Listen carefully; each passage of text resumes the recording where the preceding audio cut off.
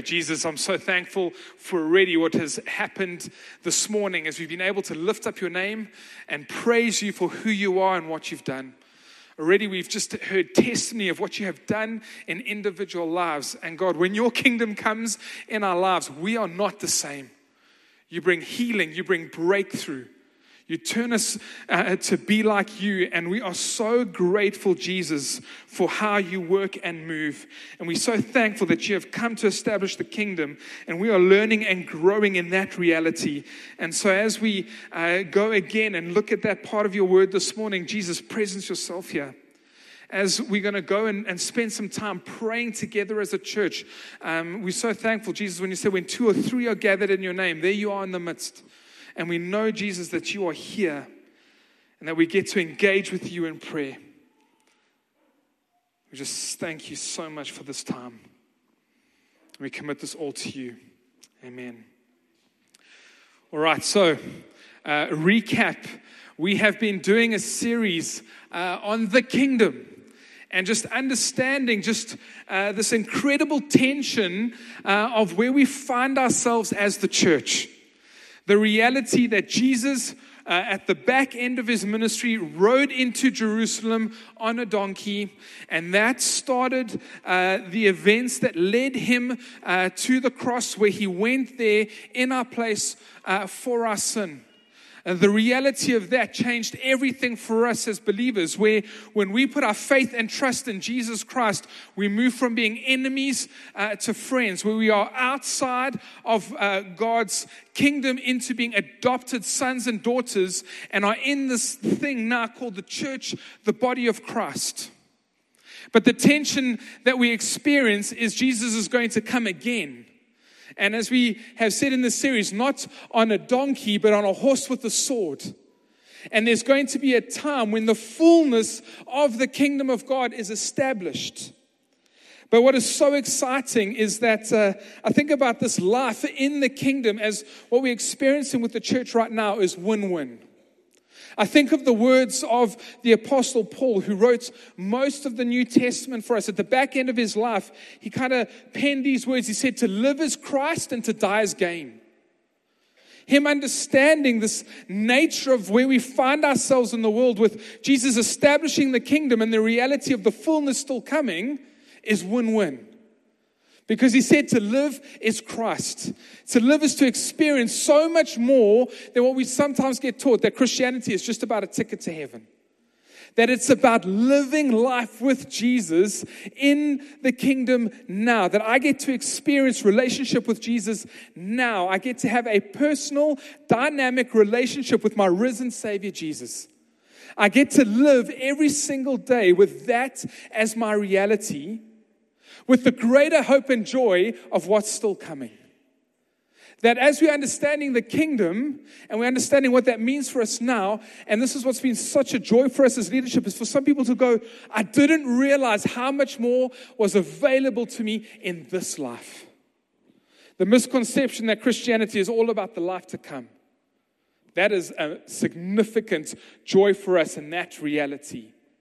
But as we understand the kingdom that is here already, that's growing like a mustard seed, that we aren't always aware of it, is just this win-win. To live is Christ and to die is gain. To die is to experience the fullness of Jesus hasn't come back yet. But now living every single day in relationship with my Savior Jesus and all that encompasses is what we have been speaking about over the last few weeks. And so then just to end off the series and to launch into our week of prayer, the disciples were spending time with Jesus. And this was early on in their following of him and getting to see him in action, spending time with him, seeing that there was so much different about Jesus. And Jesus was teaching all about the kingdom. We know how much Jesus spoke about the kingdom. And one day, the disciples went to Jesus and they said, Teacher, won't you show us and teach us how to pray? They noticed something different about how he was praying. And so Jesus sat down and he said this to his disciples. We know it so well. We often kind of glance over some of these things. The Lord's Prayer. So Matthew chapter 6, verse 9. In response to being taught how to pray, Jesus said this, "This then is how you should pray. Our Father in heaven, holy be your name. Your kingdom come, your will be done on earth as it is in heaven." Part of how Jesus taught and modeled his followers how to pray was to pray, "Your kingdom come." So this is something that we have been speaking about. We've been unpacking the realities of the kingdom. And so now it then is for us as followers of Jesus, people who are growing and being shaped into his likeness, to apply this to our lives. When we pray, and how we should be praying as followers of Jesus, is to pray, "Your kingdom come, your will be done." Amen, guys. Thank you so much for coming. No, because it makes sense, right? It seems so easy. There he just says, pray, your kingdom come. But the big question is how? Right? How do I turn kind of everything that we've gone through over the last few weeks and these words of Jesus, pray your kingdom come, how do I turn that actually into a prayer life? What does that look like?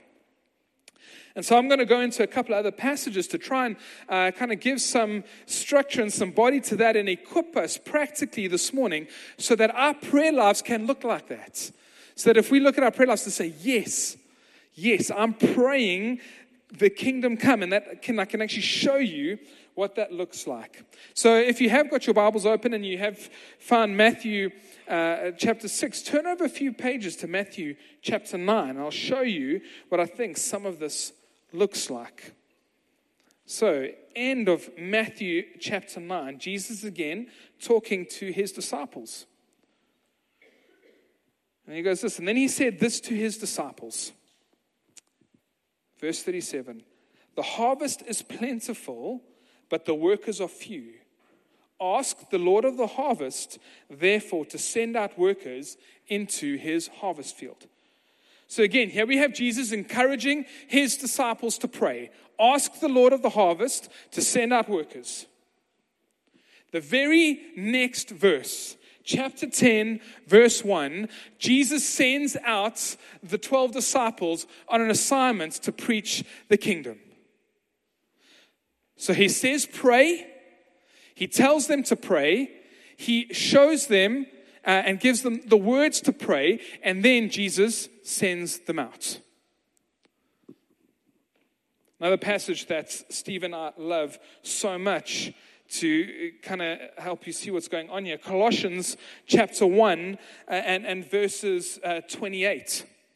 The writer here is Paul, wrote the book, this letter to this church, and he says this, "We proclaim him, admonishing and teaching everyone with all wisdom, so that we may present everyone perfect in Christ. To this end, I labor, struggling with all his energy, which so powerfully works in me." There are two very interesting things in this passage. You can see the words. To this end, I strenuously contend, okay, so the version is a little bit differently, with all the energy Christ works in me. There's the work I do. There's the work that Christ does. He says, pray, and then he sends them out. He says, here's the work I very much strenuously contend to with all his energy that works in me. Again, I'm wondering, hopefully pennies are starting to drop. Pray, and then he sends out. There's everything I do with all his energy that's working in me. One of the things that we've spoken about as we've been unpacking the kingdom is this thing that is just, it makes no sense to us, because why would God use us, right? You know, because I wouldn't use me, and you're often probably thinking, yeah, I wouldn't use you either. I wouldn't use myself. But for the strange reason, or the strange dynamic that goes on with God and his people, is that he always uses us to bring about his plans in the earth. Again, as we've been going, remember some of the stories in the Old Testament. Moses, there's a sea in front of him. God could part the sea. But he calls Moses to surrender, walk in faith and obedience, and act in faith and put his staff into the water to part the sea. God always chooses to work in our surrender and submission, obedience, and walking in faith. All the way through Scripture, we see that dynamic. This incredible relationship where there is the all-powerful creator of the universe, our God, who chooses to work in and through us when we walk in faith and obedience, surrender and trust. So the first thing we really need to understand when we think about praying the kingdom and your kingdom come, your will be done, is really grasping the relationship between God and us, that he chooses to use us. He says, pray to the Lord of the harvest, then he sends out the disciples. Paul is working as an apostle to the Gentiles. What we understand about him is that he took the gospel to his generation and to those who had never heard before. He worked incredibly hard, facing incredible hardships. But he was able to say, it's all God's energy working in me. This unique relationship that God works in and through us when we surrender and live in obedience and walk in faith and trusting him. This is part of understanding how to pray, your kingdom come. Last week, Steve mentioned about healings, and I know that's come up in so much discussion. And it's just again, just an example of how I apply this to my life. I took a bunch of Riversiders to Botswana last year, and we did experience significant amounts of healings. But if I look back over my life, I've been involved in meetings where in Mozambique, there were nearly 300 people that were healed miraculously and fully. And I can talk to time and time again where we've experienced people in my own family. My mother, Inez, has experienced healing here at church. And so many of you guys have experienced healing. But then some of us have not. And we've also unpacked that a little bit, why it doesn't always happen. And we know as believers the joy is on the other side of eternity. Every single one of us will be 100% completely healed and restored. Thank you, Jesus, for that. But I've also been in situations where I've prayed and no one's been healed. So what do? I always pray for people to be healed. Because I understand that I'm called to pray and to walk in and trust the coming of God's kingdom in people's lives. So just because I've experienced in some cases and not in others means absolutely nothing to me. I know that I've got a God who loves his people and who is so concerned about his church. And so when I gather with people, I always walk in faith and I always trust that God's kingdom is going to come in their lives. And I pray, God, won't you heal this person? And if he does, praise God for that work. And if he doesn't, we praise God that he's still on his throne and he's still alive and active and is for us in every single way.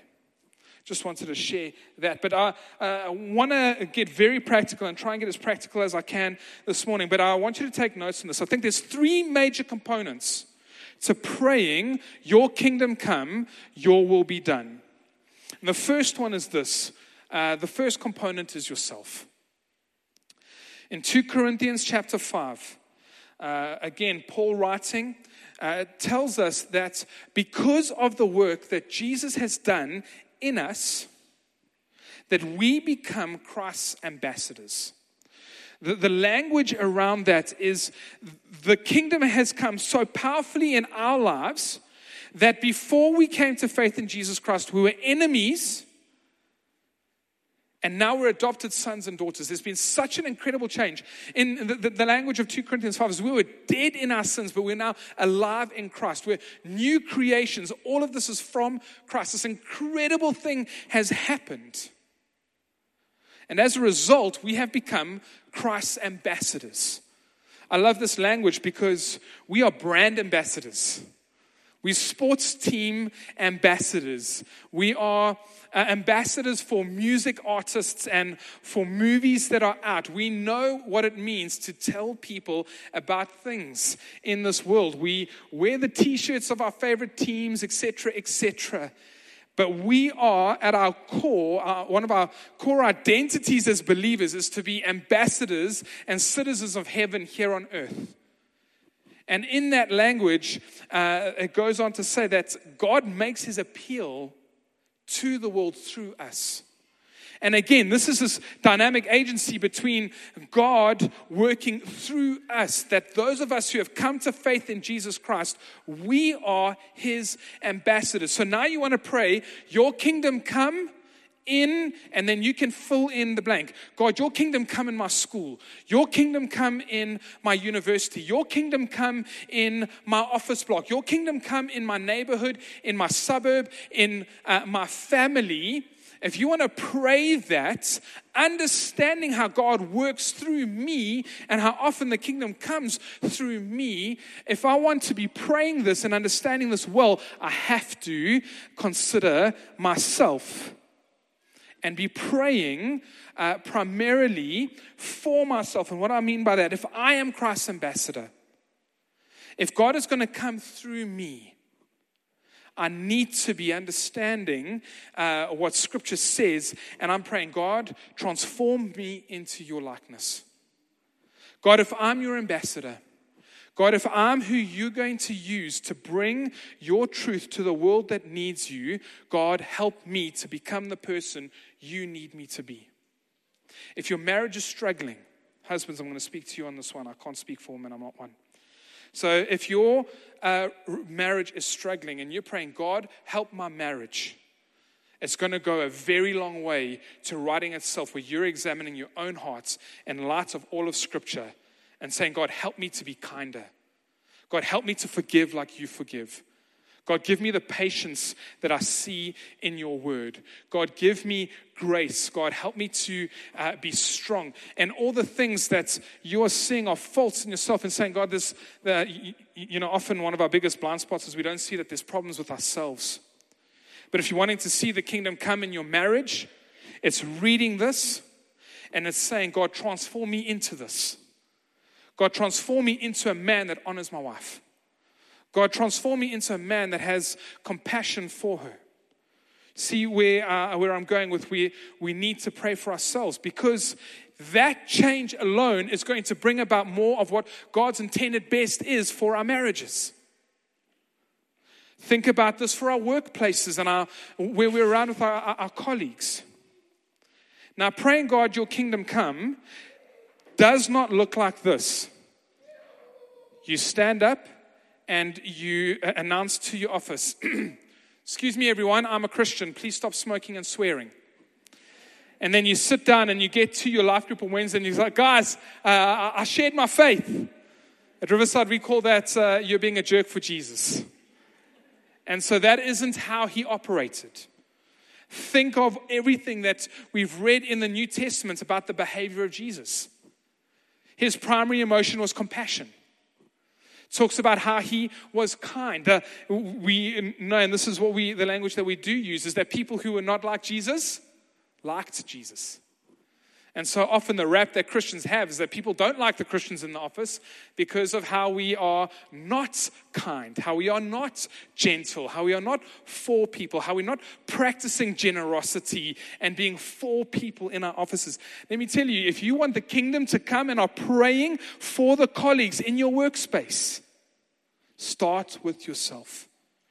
By examining Scripture, by looking at the life of Jesus and praying, Jesus, change me into this. Help me be compassionate. Help me to be kind. Help me to be gentle. Right? We want to be winsome. We want, Jesus hung out with tax collectors and sinners and prostitutes, and people did not like that Jesus did that, but those people loved Jesus, because it was the way that he treated them. And so if we want the kingdom to come in those spaces, if if we want to experience the fullness of that, it has to start with us and the way that we act, and especially how we're reading and transforming our lives to everything that God has revealed to us in His Word, and praying that the Holy Spirit would do that. Number 2 is then praying for people. And I mentioned this, and I want you to maybe add this discipline to your life. It's praying very specifically for people. So if you have got some colleagues, bring them before the Lord by name. And then what happens is you get to follow up with them. So if you are praying, God, kingdom come in my workspace, and I want to pray for Jim, and I want to pray for Sally, and you start praying that God would bless them, that God would move in their lives, that God would soften their hearts. And then if you are applying component number 1, you're hearing what's going on in their lives because you're being winsome. You're talking to them. In fact, a former pastor in the Joburg area by the name of P.J. Smith, a quote that impacted me big time was, the best kind of evangelists are the best kind of friends. That this winsome, loving, genuine, earnest behavior that comes from the transformation of Christ in our lives. And then you go to them and to say, hey, Jim, man, you mentioned that your kids were sick. We've been praying for them. How's it going? Are they okay? Do you guys need a meal? You're following up and you're following up, and you're earnestly praying, you're earnestly encouraging them, you're earnestly modeling Jesus to them. Again, I just think you're going to see more and more of the kingdom coming. And then number 3 is make the ask.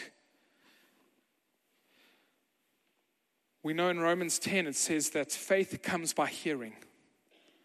And no one can believe unless somebody tells them. And so this is probably the scariest part of praying the kingdom, is that you can't pray the kingdom without inviting people into the kingdom. You can model, and I really encourage you guys to walk in faith and trust God that you're going to be His ambassador in ever increasing effective ways, living lives that demand people asking questions of, why are you at peace when our company is going through this? How can you be so calm, etc., etc.? And you can tell people about what you have in Jesus. But in modeling, in praying for, you have to get to a place where you invite people into God's story. The only way the kingdom is going to come into other people's lives is if they come into relationship with Jesus Christ. Unless that happens, they're always going to be outside. And the only way they can come in is if we invite them. Because faith comes by hearing. Hearing comes by speaking. And because God uses us to bring about His kingdom, the invitation to be a part of it has to come through us as well. And I'm convinced that if we are doing everything we can and inviting the power of the Holy Spirit to work in us and through us to make us more like Christ, that we are living as His ambassadors. And we are earnestly coming before the Father, praying for people in our spaces, and then inviting them into God's story and sharing with them what Jesus has done in our lives. I'm convinced more and more than not, we are going to see the kingdom coming in people's lives. Then I want to end off this morning with a how, and the final one is this. It's faith. And we have every reason to pray with the certainty that God is going to do what He said He's going to do. Because what we have already experienced, knowing that God's kingdom is here and is growing and will come in fullness, over the last few weeks, I have just been renewed in my faith because the church is the reality. Because we know Jesus comes back. And everything we have experienced speaks to the reality that there is going to be a time when Jesus comes and shakes every kingdom and every knee bows to the name of Jesus. And because we know that's happening, And because we know that there was a physical resurrection, a physical ascension, and Jesus said, I'm coming back. We know the Holy Spirit has come. We know the power that's available to us as a church. We can pray these things with certainty. That every prayer we pray, we can pray it in the fullness of believing that God will do what He said He will do. And I really want to encourage you with that, because we are now going to go into a time of prayer. We're supposed to grab our coffees and head off to our land and kick off our week of prayer and fasting. But most of the places where we want to pray, you'll be ankle deep in water. And so we thought to spare you that. But we're going to go, and in a minute, I'm going to just encourage you to move your chairs, get into some groups. And I just want to say this. For some of you, this is going to be really scary, because you've never prayed out loud before, and that's okay. You're not under pressure to pray. No one is forcing you to pray, but I do want to encourage you that I don't think you're ever going to find a safer environment to pray out loud for the first time. Because no one's going to judge what you say. No one's going to think anything about what you say. If you can't speak in front of people, I can't do this. We're going to be agreeing with you in faith. We're going to be saying yes to what you're praying. We're going to be agreeing with you, trusting for everything that you pray. And if you're a guest, and this is your first time, and you're thinking to the person who brought you, what have you done that I'm now going to have to spend the next while praying? Sorry, but this is sometimes what we do here. We believe in all that God says and does, and so we're just going to step into that this morning, and you're welcome to take part in that. But I'm just going to pray and end this time as we transition into the next. Jesus, I'm so thankful again for what you invite us into. God, it's just so incredible that you use us. But also, it's just so incredible knowing what you have in store for us. The fullness of this life and the joy and the hope of the life to come.